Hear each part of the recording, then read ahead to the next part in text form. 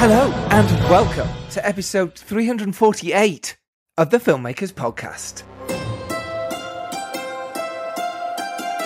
This is a podcast where we talk filmmaking, from indie film to studio films and high-end TV and everything in between. how to get them made, how to make them, and how to try not to Royally F them up. in our very, very humble opinion. I am Giles Alderson. I am Dom Lenoir. This, as you know, is a filmmaking podcast, and we are both filmmakers.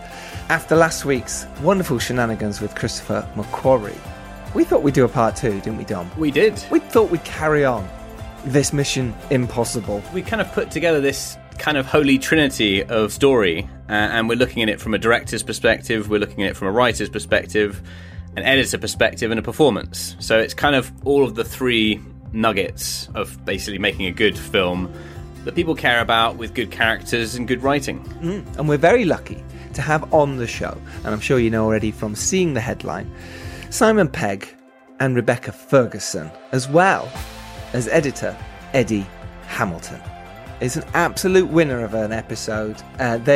All three of them were incredible with us, and we had a fantastic time. Some of Rebecca's credits include Mission Impossible, Rogue Nation, and Fallout. Life, The Snowman, a magnetic performance in The Greatest Showman, Dr. Sleep, Brilliant Reminiscence, June, and many more, including her brand new series Silo, which you should definitely take a look at on Apple TV. Simon Pegg, in case you don't know, is a wonderful actor. He's a producer, he is a writer, and some of his credits include Shaun of the Dead, which really blew him out of the water as a leading man. Followed it up with Hot Fuzz, The World's End with Edgar Wright, the three films they made as a Cornetto trilogy. He's also starred in Star Trek as Scotty, and he's starred as Benji Dunn in, shall we say, 5 Mission Impossible films, if we're including Dead Reckoning Part 2. He's been doing it for nearly 20 years. Also, the post-production demystified, a Zoom course for producers and directors. It is Saturday, July the 22nd from 1 p.m. UK time onwards. We have teamed up with the Cutting Room to offer a comprehensive walkthrough of the entire post-production process. More info to that is in the show notes. So let's get to it. This is Simon Pegg and Rebecca Ferguson talking to myself and Dom Lenoir. Hi, lovely to meet you. Double trouble. Hi. Double trouble, that's what we're known Come as. in. What's your t-shirt there? It's Cowboy Bebop. Oh. You a Do you fan? not or? know it? Deep cut. I know of it. Okay, yeah, it's pretty good. And Top Gun. I mean, God, look at that. You're just a walking movie. Merchandise. Merchandise. Human merchandise. He's a merch stand. Yes. This is fun. Do you always do things together? Yeah, we've got a bit of a bromance going on. I love Nice. it. Just makes it more fun. and It's easier much to- more fun. He's funnier than me. Sometimes. We'll be the judge of that. My Mission I'm Impossible. funnier than him. I had a Mission Impossible pun, but it's not very good, so I wasn't going to use it. You've said it now. You're going to have to. Wait, you do? Mission Impossible? Yes. Ah, There they're we a go. podcast. Yeah. See? Gods, Got it. Shame they weren't recording, actually. I know. That's what we should have done. I know. We'll have to repeat it. I might say it and then We should pretend have- it's mine. Okay. Yes. Steal it. Are we recording? We should say really quickly. 1, 2, 3. Cool. Hello. Hello, Mission Impossible.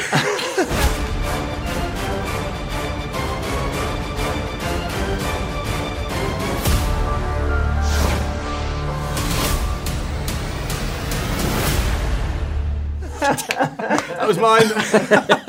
Stolen. Dash it. Pun. Sorry. It's as if you knew the podcast. Sorry, it's, Isn't just, it? it's in us. It's in you. Thieves. Welcome to the Filmmakers Podcast. Yeah, welcome. Thank you. We love the film. Honestly, it was Almost too fantastic. much. Yes, almost too much. Like giddy schoolboys grabbing Yes. each other and saying how much we loved it. Good. And your characters in this are just so well refined now because you've been in it for so long, and we just really felt that came across so well, didn't we? We are the best. Yeah. Well, I wanted to say, You're the best too. I think you two really have brought so much heart to the franchise. I want to start with you, Rebecca. I mean, I remember when you came into Rogue Nation, and I remember being absolutely blown away because every scene was so incredibly emotionally present. Every fight scene, it felt like Just look forward. every fight scene. Sorry, it's really, It felt like life and death, and even going forward to this one, it's like you've captured what some people in a marriage would take a lifetime to sort of get in terms of romantic feelings. How do you get that presence and the spontaneity of being not predictive of what you're going to do next in a Hollywood film?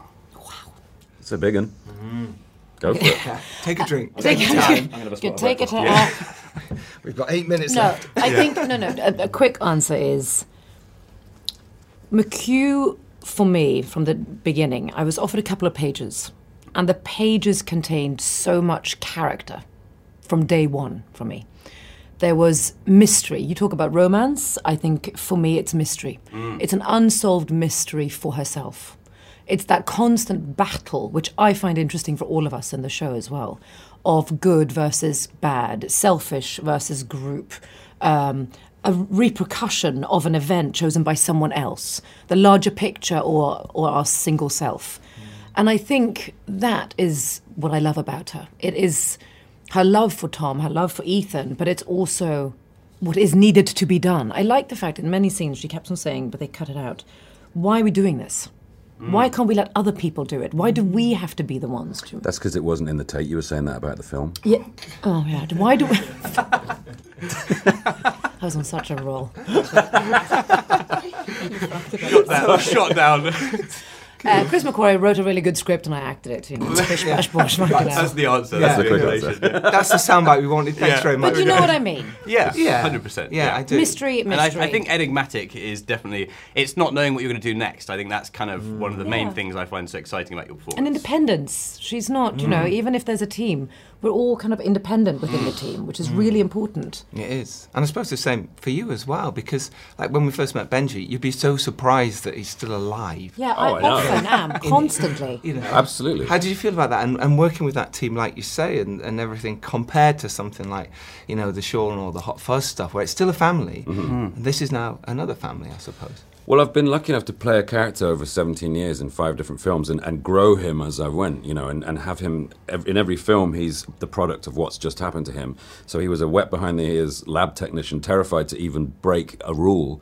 And now he's a fully fledged member of the... Do you love me? I love you. But I was thinking, you're fucking driving that boat like there's no tomorrow. Yes, which you did do. Yeah, I drove that boat very well. Very Yeah, well. I am a qualified boat driver. Motorbikes, boats, it's all I the actually same got thing. to Venice like 3 hours before we shot the scene when Benji's driving around the canals. Yeah. And I was taken out by Wade, our stunt coordinator, taught to drive this very expensive little water taxi. TikTok, you got an hour and a half. And then I was in it, Wow. And I crashed the boat. Because I heard you crash, but I didn't But think it was a nothing was real hurt, thing. no monuments. No. You didn't get hurt, just ego. I was trying. It's so narrow, those things. And when you drive a boat, you have to kind of think into the future because It's you do art this. when they do that. Yeah. And I just scraped up against this concrete jetty. I heard the entire crew's buttocks just go like that. Yeah. Because it was an expensive Production boat. crying 300 inside. grand. 300 grand. Yeah. And I crashed the Out BMW. of your own pocket. I was going to say, that's your fee for the 17 years. Yeah. Just Yeah. gone. Just gone. Thank you, Cornetto. So how do you go about rehearsal, sort of preparing for a character? Because you're obviously known as a comedy actor, but there's you do a lot of sadness, You you have do feelings in anger. this. I can do sadness and anger. There's a real grounding I think you bring to these films Yeah. in these moments. Like, how do you sort of? Is it rehearsal? Do you talk to the director? How do you fit those extra moments into your character to sort of give them depth? Well, McHugh's really collaborative, isn't he? And he always wants us to bring our parts of ourselves into the roles. And Tom and McHugh are so... Everyone talks about the stunts, but it's the thing that they really concentrate on is character, because they know the stunts aren't going to mean jack shit if you don't care about the people that are involved in them. And so we get a lot of opportunity to kind of And on set, we don't get much rehearsal time, do we? But once we're in the scene, we'll hone it and hone it and hone it until it all really works well. So... We don't get rehearsal time. We also sometimes don't have scripts. So sometimes we get to see them act out what they think should happen, and it is a piece of art watching them work. Yeah. Simon crashes the boat, for instance. Simon Yes. crashes the boat, he rocks up late, he's But McHugh will be behind the camera and he'll go, quieter, more, slightly more poignant. Yeah, And look down. Look down. Open your Part lips. your lips. don't blink. Don't blink. Cock your head. But other than that, we're free. Yeah. And how do you find that then? Like, say, with all the other stuff you do, and suddenly you're going into something that is just, okay, let's see what happens. Yeah. It's bonkers. Right? Tell us Terrifying. about that. Terrifying. Well, there's always a degree of tension running alongside the actual, the tension in the scene is always paired Built with up a by real reality tension. of Internal the show. tension. Yeah. It's chaos. It's always something. I remember one scene we're in Morocco on a rooftop. Once again, they cut the scene for some reason. I'm in it. I don't know what's happening. And the sun is going down, and Tom is looking at me, and the camera is on me, but Tom is looking at the sun because the sun is going down, and then all of a sudden there's a prayer, and then there's a donkey, and he's going, do it quicker, do it quicker, do it slower, do it slower, do this, put your hair behind the ear. And I'm giving him this whole, why are we doing this? And after a while I went, stop it! And he's just burst out laughing because he knows, but we have the pressure of the world. The sun's going down. Yeah. Yeah. Is it difficult fitting in those kind of technical directions when you're trying to do sort of an internal performance, really, above everything else? It's tricky, but, we're paid to act. We're actors. That's what we do. Sometimes it's maddening, and you're kind of like, I want one director! I know. Yeah. And McHugh, you got it right, because McHugh will go, continue. That's when you got it. You nailed it. Because what he's looking for is stuff to work with. You write a movie... Not in this case, but usually you write a movie on the page, you say it out loud, you edit it. The writing continues right up until the film is locked, because in the edit, you have all the visual language that you then put together. So McHugh wants every single piece that he can music, isn't it? And then Eddie, the editor, rocks up and Eddie, he goes... the editor, back to drunk. He is actually called Eddie, isn't he? Our editor is Eddie Hamilton. Yeah. Genius. Yeah, classic. And he makes you look even more amazing than you are. I know, because we're rubbish. In real life. Well, you're already amazing. Wow, let's go. Yeah, that's it. Listen, thank you so much. Thank you, guys. Really brilliant. We could have chatted. Yeah. Mission Impossible. There we go. Podstable. In Mission in Hudstable. It's close. That's a slightly boring spin-off. The English remake we could do in Huddersfield. Mission in Huddersfield. Yes. That'd be cool. You did shoot in Yorkshire. But anyway, we've got to wrap up. Yes. I'm literally doing this. Always too quick. Thank you very much. That was awesome. You're welcome. Thank you very much, Dave. Well, that was pretty spectacular. That was amazing. If you haven't seen yet, this was actually a filmed interview, and we made it into a fun little video, which you can see on YouTube and some of the clips on Instagram. It's well worth a watch. It was tremendous fun, and also it was very nice to find out that two such talented people are actually very nice in person as well. So yes, absolutely fantastic. So yeah, I hope you enjoyed that. It was only short, but who cares? Yeah. It was great, right? Very sweet. Very sweet. Yeah, and it was such a pleasure to chat to them both, because they've both made such a massive impact on the franchise, and as we said in the interview, they really do bring a lot of heart to the films. Speaking of ace characters, our third guest on the podcast this week is Eddie Hamilton. Eddie, it's amazing how Eddie got involved, actually, but some of his credits include Mean Machine, Swept Away, Resident Evil Apocalypse, DOA, Dead or Alive, Freebird, Gone Fishing, Chris Jones's short. He also edited Kick-Ass, which was an absolutely groundbreaking film at the time, Event 15, The Loft, Kingsman, The Secret Service, Stowaway, Mission Impossible Rogue Nation, Kingsman The Golden Circle, Mission Impossible Fallout, Top Gun Maverick, arguably one of the best edited films of the last 10 years, and Mission Impossible Dead Reckoning Part 1 and also Part 2. But we won't see that for at least another year. What did we talk about with the fantastic Eddie? What will our amazing listeners get from this? We talked about working on Top Gun Maverick and how to create that incredible emotion and pace. We talked about troubleshooting story structure and cutting action scenes, and also having a wealth of different performance choices from the top actors in the game on Mission Impossible. And we also talk about how they worked with no script. I mean, it's hard enough trying to do that on an indie film. Imagine doing it on Mission Impossible, and that's how they work on these movies. We also talk about what it's like working on a timeline, why it's just a pile of ingredients, and why movies in post only come good in the last 2 weeks. So just to be aware, as a sort of fairly important disclaimer, there are spoilers in this podcast about Mission Impossible Dead Reckoning, so be aware that what you're getting into. Also, a huge shout out to Colin Gowdy, fantastic editor in his own right, who gave us some really lovely questions. We didn't get a chance to actually say that while we were recording, but Colin, thank you. Right, let's get to it, shall we? This is myself and Dom chatting to Eddie Hamilton, all about editing, not just Mission Impossible, not just Top Gun, but editing in general, and how you can have a career doing it. This is fabulous. You're going to love it. Enjoy. Hello, friends. Hello. Hello. Got something special for you here, Eddie. Go on, what have you got? There we go. Oh, very cool. Where did you get that? Jane from Paramount gave it to us. Fantastic. When we were doing all the Top Gun promotions. That's so good. I will tell you that this hat I Yeah. got at Lemoore at the real Top Gun, right? At Lemoore, wow. the Naval Okay. Air Station Lemoore.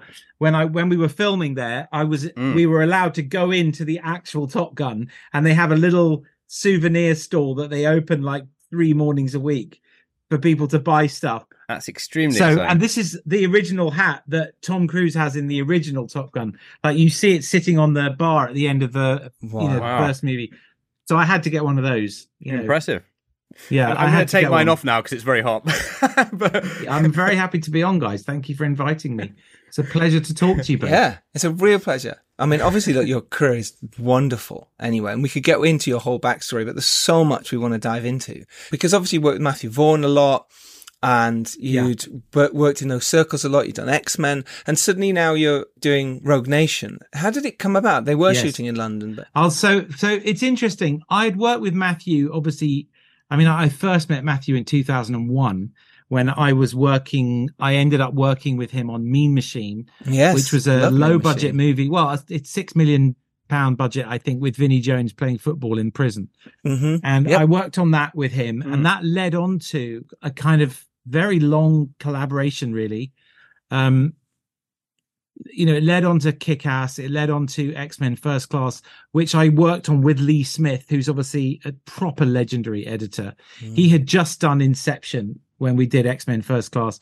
I was gutted when he didn't get an Oscar nomination for that film. And then straight after X-Men, he did The Dark Knight Rises. So he was right at that kind of the peak of the Nolan. And then obviously eventually got an Oscar for Dunkirk. But it was very interesting to collaborate with Lee Smith and see how he dealt with the studio and with Matthew, and how what he was amazing at is he would fast forward through the creative process and virtually always only put stuff on the timeline that he thought was actually going to make it into the movie.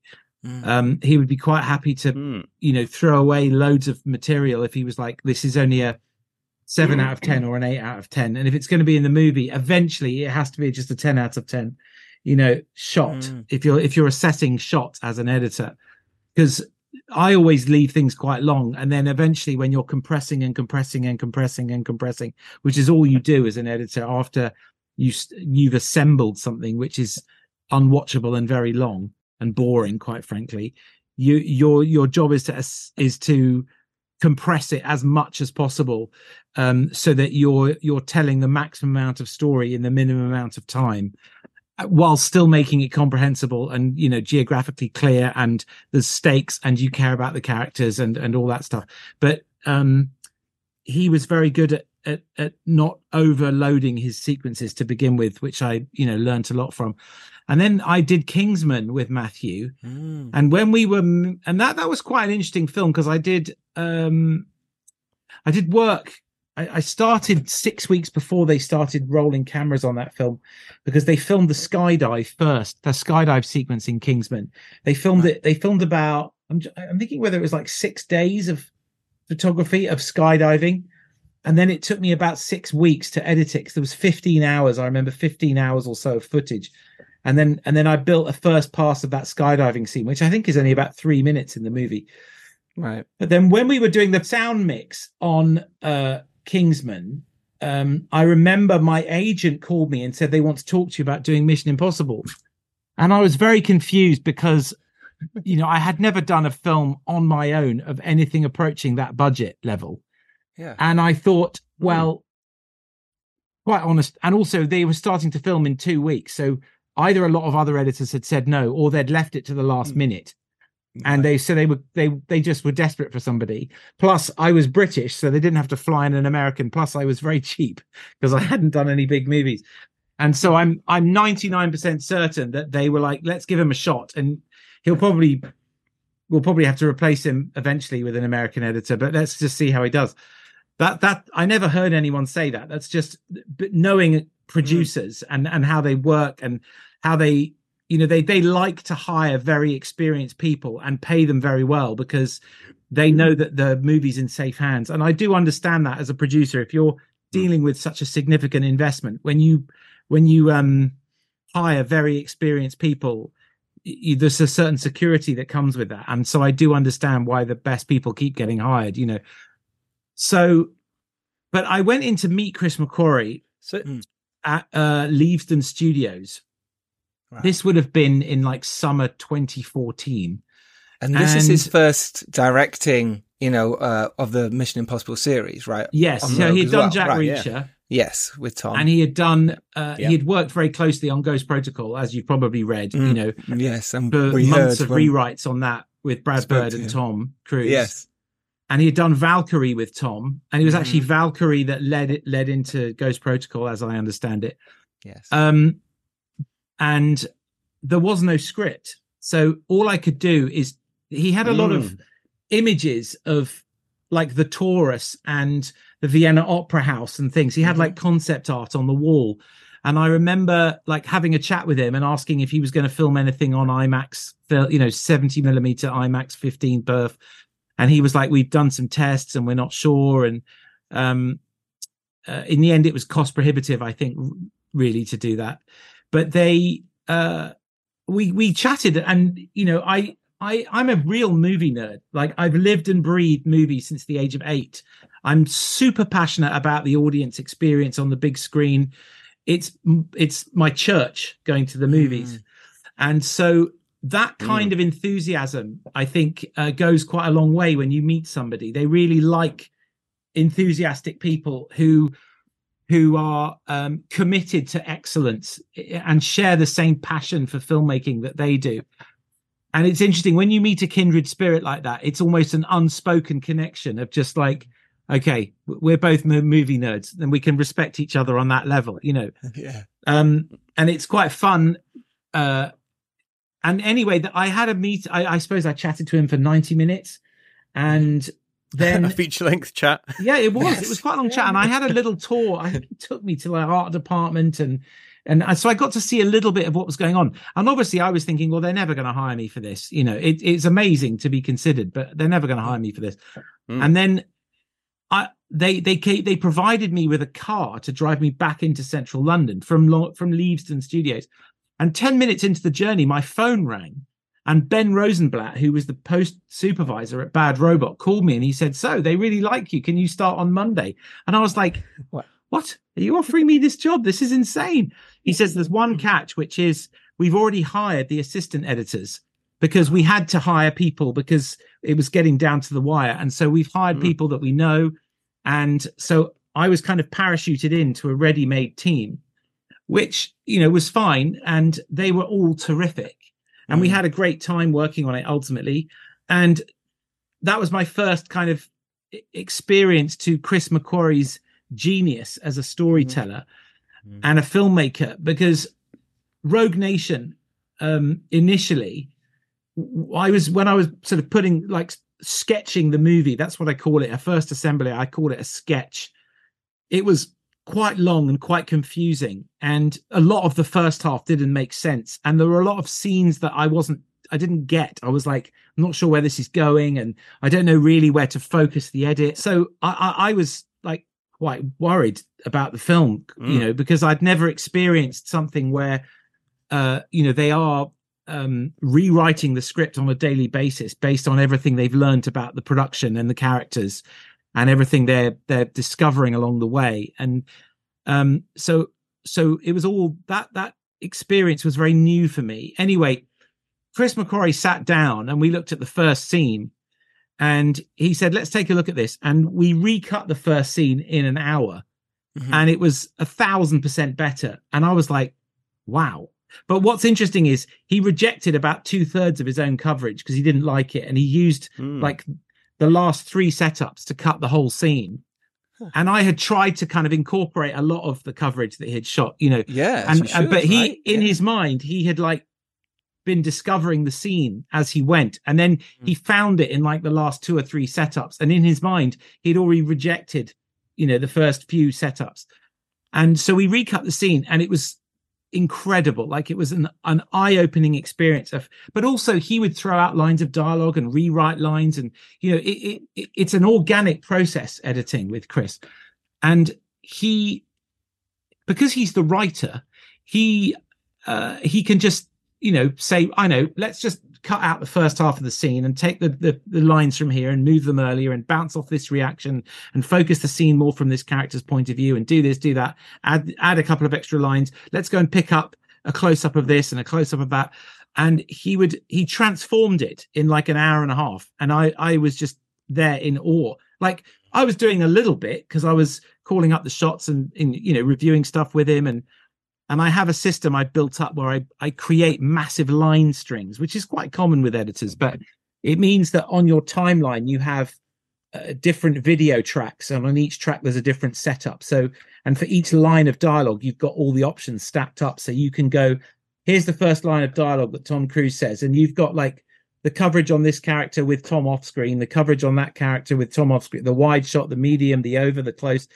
So you've got every single option of that line from Tom Cruise, and he's very thorough. We do go through it all because, in Chris's mind, there is no script. So he kind of writes a rough outline of the scene on the morning that they shoot it. Yeah. And then they discover it as they're shooting. It's almost like documentary making. It has elements of that, doesn't it? You've got an incredible storytelling genius at steering the ship in a direction, and if he doesn't like it, he will just slightly course correct and steer it. But he kind of has a destination in mind. He has a feeling that he wants to create, but he does very much rely on the actors that he casts to feed into the characters that he discovers, the antagonists for Ethan Hunt, and the allies for Ethan. Like Hayley Atwell's character in Dead Reckoning Part 1, she had done like 100 days of principal photography before she even knew the name of the character. And then the first scene that we did, the first dialogue scene that she did, which had anything to do about her backstory at all. Mm-hmm. I assume you guys have seen the film now, right? Yeah, of course. Okay, so it's the scene in the library, in the Rome library, where Ethan and Grace first sort of have a proper sit down and a chat. Mm-hmm. And that was filmed at Senate House at the University of London, right in central London. And there's a beautiful library there, and they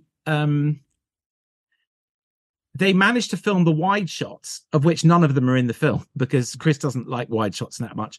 But they also filmed all of Tom's coverage, but they didn't film Hayley's coverage because they ran out of time that day. So they rebuilt the corner of the set with Hayley 8 months later, and they filmed the second half of the dialogue scene 8 months later, when she eventually got to do all her acting about her character, all that stuff about her backstory, and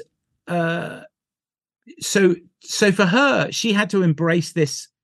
And I did sit down and like have a chat with her at the beginning and go, Vanessa Kirby felt like this, and Fallout, she was really at sea and was very unsure of herself as an actress, because she was like, I have no idea if what I'm doing is any good. I don't understand what I'm doing. And it's interesting. She discovered this kind of delicious, kind of flirtatious vibe with Tom. The first scene of Vanessa Kirby filmed was the scene in Fallout where they're standing by the River Seine. Their first meeting, right? Yes. Yeah, that was the scene that they did. And Rebecca Ferguson is stood on the bridge in the background. And the last shot is her kind of turning and walking off. And I remember it took a while, but on this film, Vanessa Kirby was totally relaxed and happy to play and give us all kinds of variety of performance. And then, I think when I said to Hayley, look, we're only going to put great stuff in the film. You have to trust us, and you have to play, and you have to feel totally safe. You can try anything you want, but we will find and discover and really carve a precise character for you. So when you eventually see it, it will all just feel natural and normal, like it was meant to be. And she got on board with that quite quickly and actually enjoyed the process. But it was, we were on set for I mean, we were filming bits of part 2 as well, but we were rolling cameras for like 2 years or something on and off. So it was a long time, a really long shoot. But you've seen the film, and it's a very ambitious, very complicated film. There's not a single easy sequence in the entire movie. No. And it's like a really, really detailed jigsaw puzzle, which is why it takes so long to film all these tiny little pieces of coverage on all the actors and, every little, and everything Chris McQuarrie directs. He never punts it to a second unit ever, No, it's incredible. How do you keep your focus during that time? So let's say that scene, for instance, in the library you're talking about, that length of time before you get to do Haley's scene. How do you keep your concentration to jump back into it? So the thing is, I'm very thorough when I break down the footage. And so I did a thorough pass of all of Tom's coverage, and I built the scene using the kind of wide shot as Haley's angle, or sometimes I would just put a black card and a black slate, and I'd put a card saying close up Grace. And so I had already kind of built half of the scene on the timeline, and I'd got a sketch of what I thought were all of Tom's best takes. And the other thing I do is I stack up options. So when I'm not sure about something, I will go, well, I think this one is probably what they're after, but then here's 4 other options underneath. So in a hurry, if Chris McQuarrie goes, what else did you pick? I can go, well, there's this, and there's this, and there's this, and there's this. And he might go, okay, that gives me an idea. Let's put that one in, but then for now, and then let's go through and keep going to the end of the scene. And then let's come back and let's take another look at that line and see if there's a slightly better delivery. But now we know the intonation that we're after, or the emotional underpinning that we're trying to create for the audience. But I am super thorough. Do you find that you're often on the same page as Christopher? I mean, talking about Rebecca Ferguson, Vanessa Kirby, two of literally the most talented actresses in the world. Like, they give you like anything you want, emotionally full, brilliant performances. Yeah. But both also of them Haley Atwell in this one. Yeah. Yeah. So do you find sometimes it's difficult to know what Christopher's thinking, or you're sort of leaning towards performance and it's story you need? The thing is that I lean into the process of everything is fluid, and I know full well that I will sketch something on the timeline so that we have something to react to, even if it's completely wrong. And Chris goes, "We're going to turn left," and you've turned right, because even if he was sitting with me, he wouldn't know, because he hasn't filmed the rest of the film yet. In his mind, production is gathering ingredients for the process of cooking, which is editing. So if you just have a pile of ingredients sitting on the table, you could make a curry, or you could make a stew, or you could make a pasta. It's like, what do you want? Anything you want. And so he is like, I don't actually know what I want. I just know that I found it. Like, in my mind, we have it in here somewhere, and whatever you think it is, and whatever I think it is, we will discover something else in the process of editing the film. And again, we don't cut any corners. We literally comb through the footage, every single take. We don't speed through it at all, because really that's where the movie comes to life. And even once we've got a first pass, we recut every scene 100 times, even after that.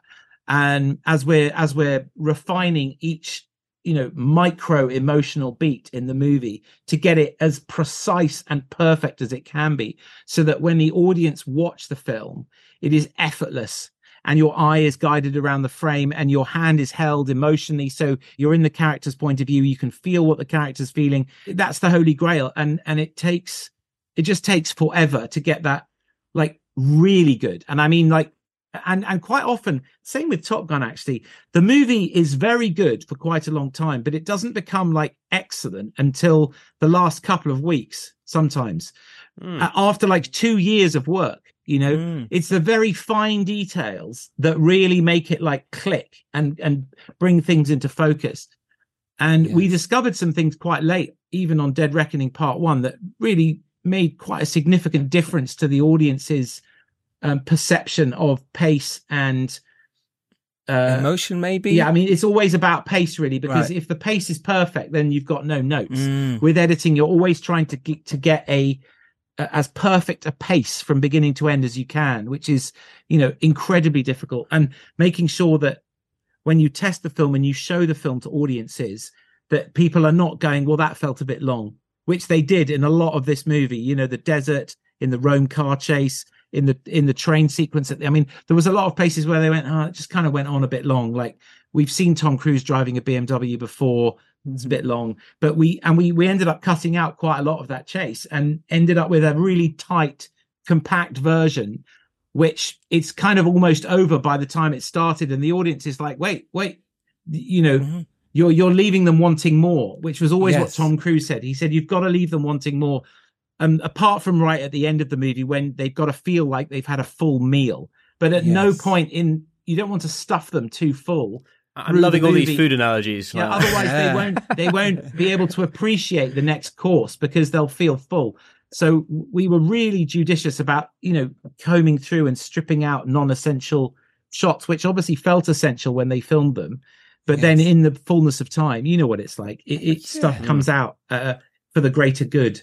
And it's so interesting because sometimes you, like you say, you don't need those things that you paid so much attention to and spent ages doing. But how do you balance that moment then between knowing when the audience needs to rest and have that little moment? Because I loved this film and I was on the edge of my seat throughout the whole thing.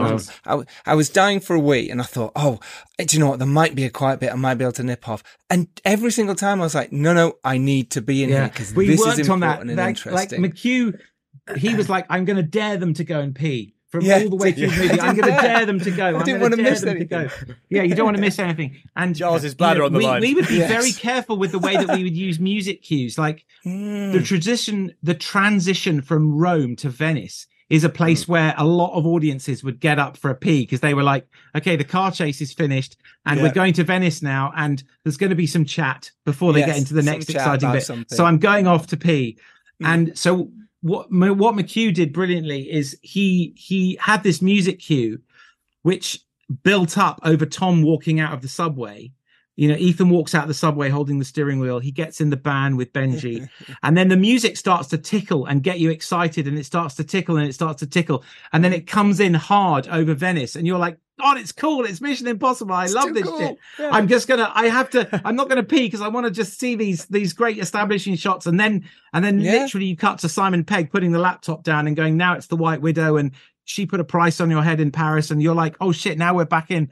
Oh, I can't miss this. I've got to stay a bit longer. There's important information I need to know. I know. So he's constantly finding the balance there, and it's almost always to do with music and what the music is signifying to the audience. But again, people say the film moves very fast, and it does. But we also take our time where we need to, so that things land for the audience the way they need to as well. How do you approach the emotional scenes? Because obviously we've been talking about pace, but for people to care about, as we've sort of discussed with Christopher, people to care about the pacing and the action, etc., they've got to care about the characters. Yes. How do you manage to make those things land whilst not losing them? Listen, if you don't care about the characters, nothing matters. And it can take some filmmakers quite a while to actually realize that. We've all seen some quite experienced filmmakers who've just put their foot on the gas too hard through the movie, and so you're very confused and not attached, and it's a side effect of maybe too many studio notes, or they're just impatient with their own film or whatever, or the stuff just isn't there and they're just trying to cut through it as quickly as possible because they don't have the goods or whatever. But we are constantly aware of that, and we take time to introduce characters, and we take time to for you to connect with. But sometimes it doesn't take much either. Sometimes it can actually be quite a small moment. But when Ethan and Grace first meet in the airport, it's a long scene. When he's doing the stuff with the key and are you in or you're out, and she's like, you expect me to put it back and all that. It's quite a long scene, and we do, like, when they first bump into each other and they look at each other, we really take our time there. And she's like, oh, I get it. You didn't, you thought I was someone else. I'm not interested. There's quite a long beat there, but it's an essential beat. And so, I'll be honest with you, the scenes all start out very long because we we give every moment in every scene all the dramatic weight that we think it might need. So the scenes start out with a lot of pauses, a lot of dramatic pauses where we want the audience to feel something landing.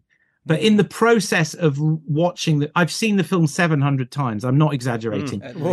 When you, but in pieces, like each scene, in a day, we might watch one scene 50 or 60 times because we're going through it, over and over again. And we're peeling through it and we're looking at every moment and every reaction. And we're going, maybe we can tighten this. And there's a point in the editing process where you're literally trying to get as much air out of the movie as possible and just compress it as much as you can, because this movie started out, over 4 hours long, which is way too long, without an intermission. Gone with the Wind is 4 hours, but you had an intermission, so it's okay, but nowadays you can't do that. And so we never thought we'd get the film down to 2 hours 36, which is what it is now.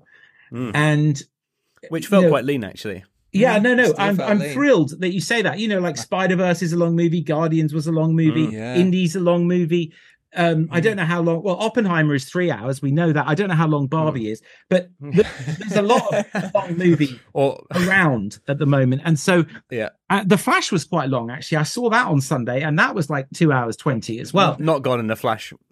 No, but I actually loved it. So what happens when you're editing is, there will come a time where the scene gets too tight and it just whizzes by and there's no emotion. Yes, you've hacked into it too much. Yes. We've gone too far now. Yeah. And you get to that point with every scene. And then you go, okay, we've gone too far. Now we need to just go, we need to just put back 6 frames here and 8 frames there, 4 frames there.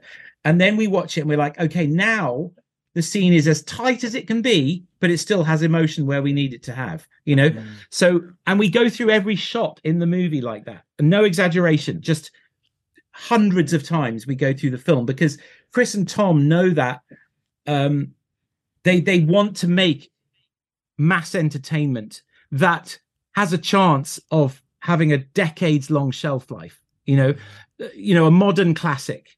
If God willing, not every film turns out like that, even though no one sets out to make a bad film, obviously. Of course. But to have the weird, strange chemistry of filmmaking, which results in certain films becoming classics that you do not just forget about, and you're like you actually quite like rewatching in the years coming, and people are still watching the original Top Gun. Yeah. People are still watching Gone with the Wind. Like there's probably 5,000 TVs in the world right now with Gone with the Wind showing. I think for me, so much of it is about the supporting characters that give the films the heart, because obviously you've got to have the Tom Cruise, you've got to have that hero like driving it forward. He's the the train or the helicopter or whatever. Yes, but it's those side characters that have these quirks and charms and those emotional hooks that. They stick with you and they're poignant. Yeah, I agree with you. It's those little moments between the characters which are great fun. And then, of course, when you're with Grace, on the train, you don't see Vanessa Kirby. You see Grace. It's amazing. That really threw me, actually. You know what I mean? It's really crazy because you feel connected to Hayley Atwell, not Vanessa Kirby in a weird way, because Vanessa is so good at of doing hate. Do you see what I mean? And the eye thing as well. Yeah, I didn't know if you noticed that. That's very smart. I noticed that we changed her eyes to brown. Which is obviously one of those things that you can only do on a movie with a gigantic budget, where you're like, let's just make her eyes brown in every shot, which is doing that rather than putting lenses in beforehand. Yeah, contact lenses, or just not doing anything. Exactly. Let's talk about action then, because cutting that, Top Gun, for instance, is a perfect example, but keeping it on mission maybe, or feel free to go between the two. But that train scene, for example, it was stunning. We're literally going, there's someone next to Dom literally throwing a popcorn. She was literally like gasping. It was like she was in the train. Every explosion, like at the end was like hyperventilating. Like that's how into the scene. And that's what you want from the audience. Yeah. So how do you go about cutting that, and what's the process behind a brilliant action scene? Okay, so it's stakes always, and caring for the characters. That's all that matters. It's like, what happens if they succeed? What happens if they don't succeed? You have to understand that before you get into the sequence, right? And then a little tiny Easter egg for you. I wonder when is this? I mean, this is really inside baseball, but when Gabriel is going, Ethan, when we cut to the train and the whistle, when he's holding the lighter, that was actually Tom Cruise doing Esai Morales at that point, because Tom was like, this is exactly what I want it to sound like. And so he just did it one day. I just did the line. Classic. He just did the line because this is how he wanted the emotion to come across. That's amazing. So that was quite fun. But yes. So action the point scene. is that you see them, Ethan and Grace, coming out of the locomotive and going down to the coal tender and starting to do something, and you're like, what are I'm imagining the audience doesn't quite know, but they're with them because they love these two characters. And then eventually you see that they're decoupling the locomotive so that it will continue to just speed along the tracks. And then the rest of the train car will slow down and everyone will survive. And also Ethan says to Briggs and Degas on the roof of the train, he says, you have to do exactly what I say or everyone on this train is going to die, something like that. Yeah. And so you know that Ethan has a plan. And then everyone, the moment that the brakes engage, the air brakes, you're like, okay, I know what Ethan and Grace are doing now. They're trying to stop the train so that everyone survives. And then the train carriage doesn't stop, and then they're climbing up. But you're so invested in them surviving, and also you've seen them. Gabriel lock the door earlier because the entities told them what's going to happen. So that was deliberate anxiety setting earlier. Tiny setups where the camera pushed in on the lock earlier in the scene are now paying off deliciously. And the time when Grace runs through the kitchen, right? Yes. We deliberately had a shot of her running through the kitchen, and you were like, why is she running through a kitchen? And then, of course, at the other end, you're like, oh my God, they've got to go through the kitchen. And there's all this oil and it's all like shit. Burning. And this is awful. Yeah. And the scene, again, all the scenes started out much longer, like twice as long. And they just went on too long. And, so we ended up literally cutting them down to the absolute bare minimum, like to the frame of what you needed to feel excited.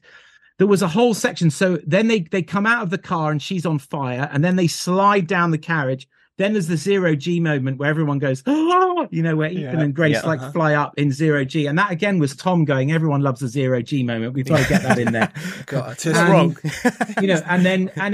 He's a smart guy, that Tom. I know, it really works. But then when they landed, there was then a whole nother bit of action in that car. But it went on too long. So we just cut to them like coming out and running into the final car, the blue carriage, which is where the furniture slides. And then there's the grand piano, which is just like, and also if you've paid attention, you can hear a piano playing earlier in the movie. Like the White Widow walks past the woman playing the piano, and then Briggs and Degas are having a chat. So and interestingly, if you listen, the piano is playing I've Got You Under My Skin, the Cole Porter song, which is like the White Widow, the mask. And do you see what I mean? It's all just a little nod there. But we're setting up the piano like 40 minutes earlier so that when the grand piano is hanging above them, you're like, oh my God, it's the piano. Yes, how are they ever going to get out of this? Oh my God.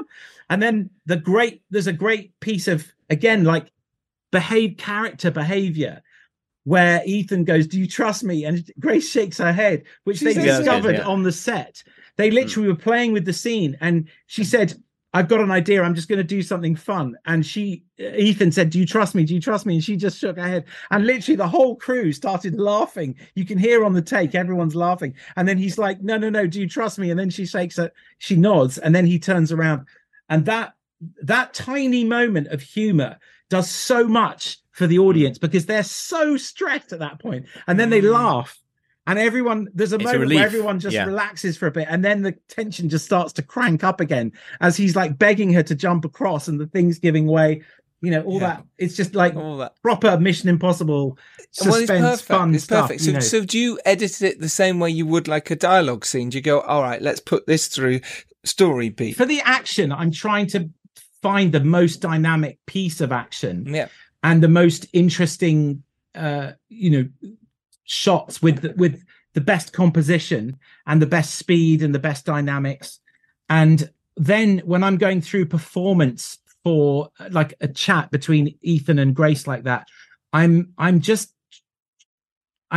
trying to find the moments of truth in their characters. Haley did an amazing job of like you really feel that she's terrified in that moment, genuinely.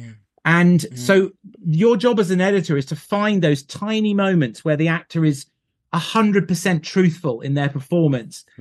And ultimately, editing is simply about storytelling. And how do you want to manipulate the audience's emotions with every single cut that you have in the movie from beginning to end? Like, what new information are you giving the audience, and how is that changing their emotional connection to what they've just experienced before?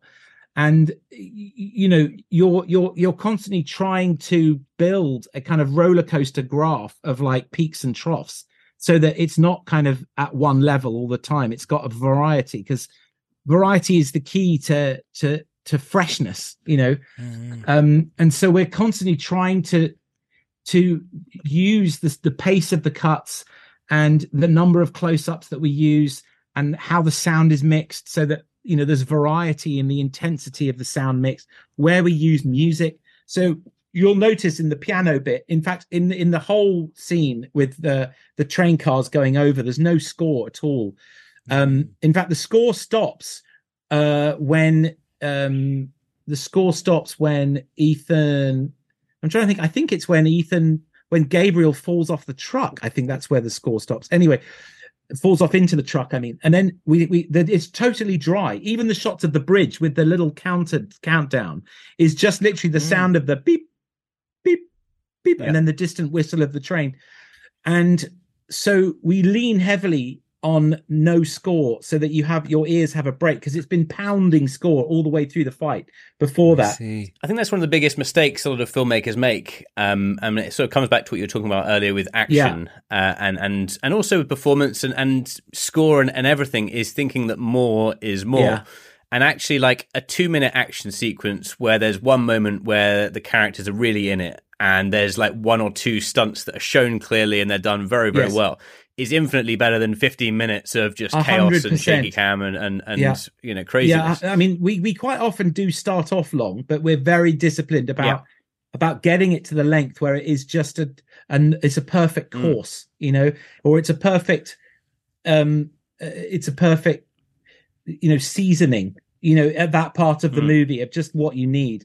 And and then so the music, all the way through the piano, there's no music, and then the piano crashes down, and then Ethan says, "Don't look down," and they start. There's a shot of the decoupler giving way. Then the music starts, and then it builds all the way through to with them hanging there. Which again, that was much longer originally, loads longer, and we had options where Grace was. We had options of that scene where Grace had made the decision to let Ethan live, and she was going to die, and she was like, let me go, you have the key, you've got to do. And so she was literally telling Ethan, you have to let me go, because we're both going to die, and I want you to survive.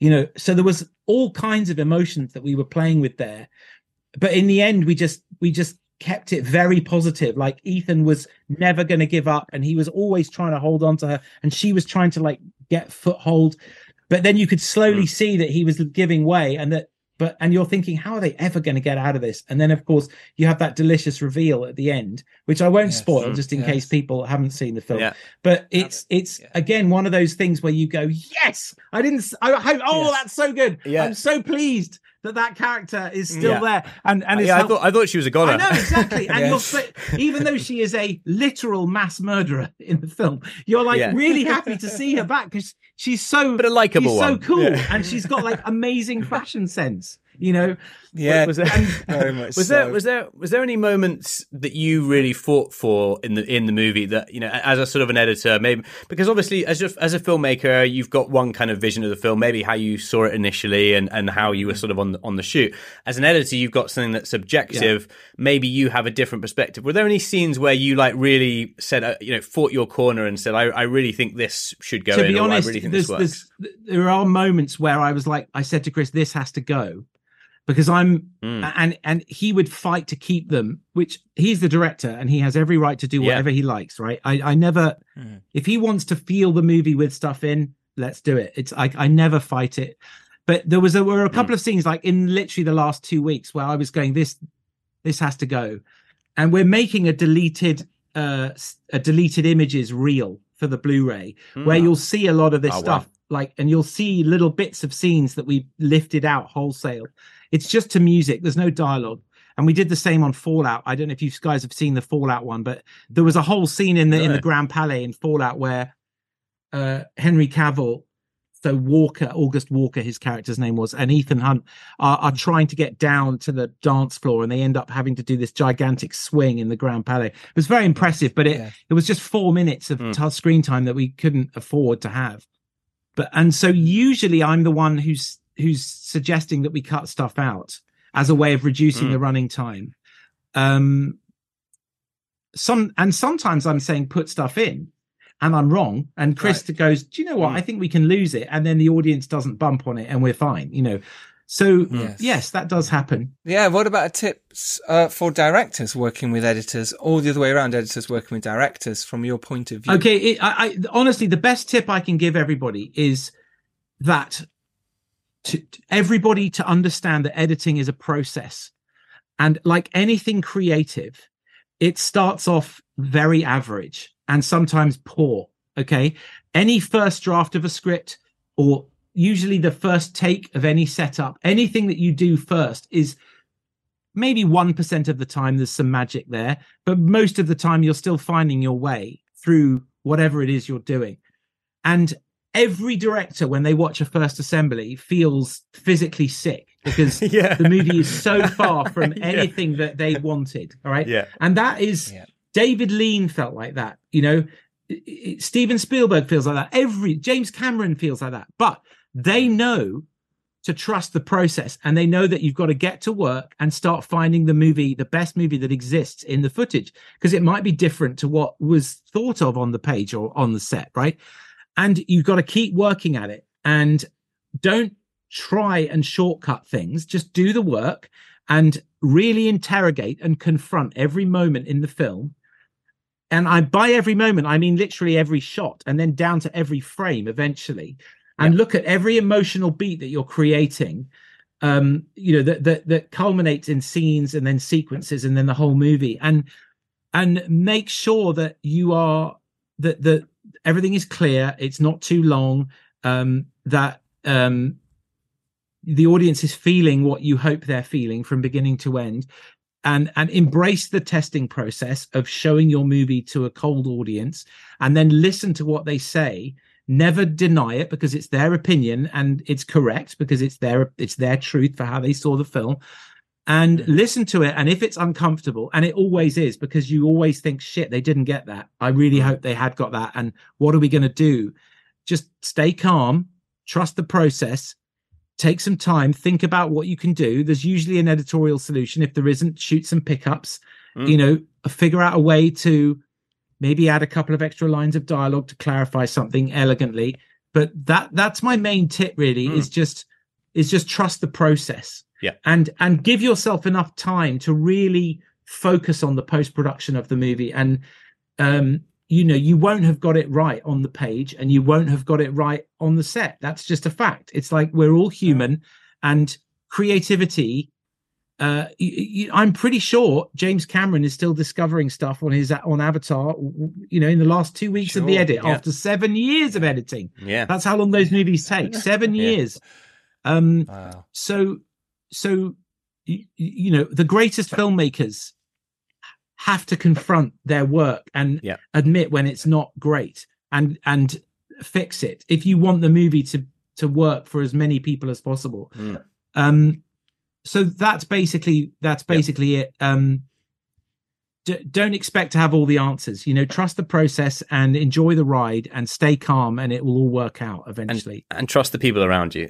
Trust the people around you. Yeah, exactly. Trust your collaborators. This has been an enormous pleasure, and we absolutely loved the movie, and all of the ones you've been involved in. I'm so grateful. You know, after 3 years of really hard work, it's enormously gratifying to hear that people like you guys, you know, people who love movies, really enjoyed it. Oh yeah, and that just makes me so happy. So thank you so much. And Top Gun in a big way. Definitely like one of my absolute, like last year. That was the one for me. I'm so pleased. We can absolutely do a conversation about Top Gun another time. I've got back-to-back interviews on this movie at the moment, but I'm happy to do a kind of retrospective, like, we like a couple of years have gone by and you want to have a chat about it, or whatever it is that you want to do, I can tell you about, losing and being Oscar nominated and losing on the night, which is a strange cocktail of emotions. But this was perfectly edited. It really was. Bless you.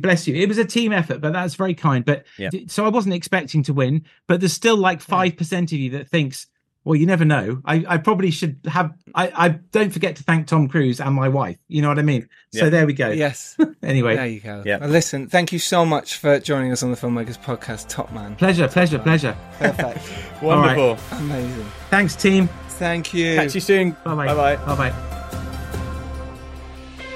So there we have it. That's Eddie Hamilton. What a guy. Eddie, the editor. Wow. That was like the hottest, all of us in our rooms on a baking summer day interview, probably in history. It really is. Yeah. Steaming. So listen, thank you so much for listening. Not as hot as Mission Impossible Dead Reckoning, which you should go and see at the cinema right now. You really should. It's amazing. I'm going to go catch that extra special performance where they're showing it on the side of... What did he call it? It's called the Screen X. It's at Cineworld, and basically it's like the sides have stuff sort of going in your peripheral vision. And it's quite crazy. I saw Top Gun with it, and it's it's pretty outrageous. Yeah, it's good. It is good. I'm going to go watch that. I can't wait. Honestly, I loved it. I love this movie. I've always loved Mission Impossible. So for me, this is an absolute joy to sit with the filmmakers and chat about it. So I hope you've enjoyed our deep dive into our Mission Impossible here. Not only with Christopher McQuarrie last week, the whole hour special. If you've not listened to that, go listen to it. And this one with the amazing Simon Pegg, Rebecca Ferguson, and of course, Hamilton. Mission Impossible. Yes, indeed. Go out there, make your films. Yeah. Believe in yourself. It can happen. Get writing those scripts. Get meeting people. It will happen. And believe in it. And it is not Mission Impossible. It is possible. You can make films. So, till next Tuesday, if you're lucky enough to rise up and do well, it is your duty to... It is your duty to... Go on, send the train... It's your duty to send that... No, let me do it. Send the train. It is your duty to send... It is your duty to send that train crashing over the side of the exploding bridge all the way back down to the next person. And in that time, hopefully you've made a couple of films and passed on that glorious information you've learnt along the way. Till then, beautiful people, take care. Exactly. Bye-bye.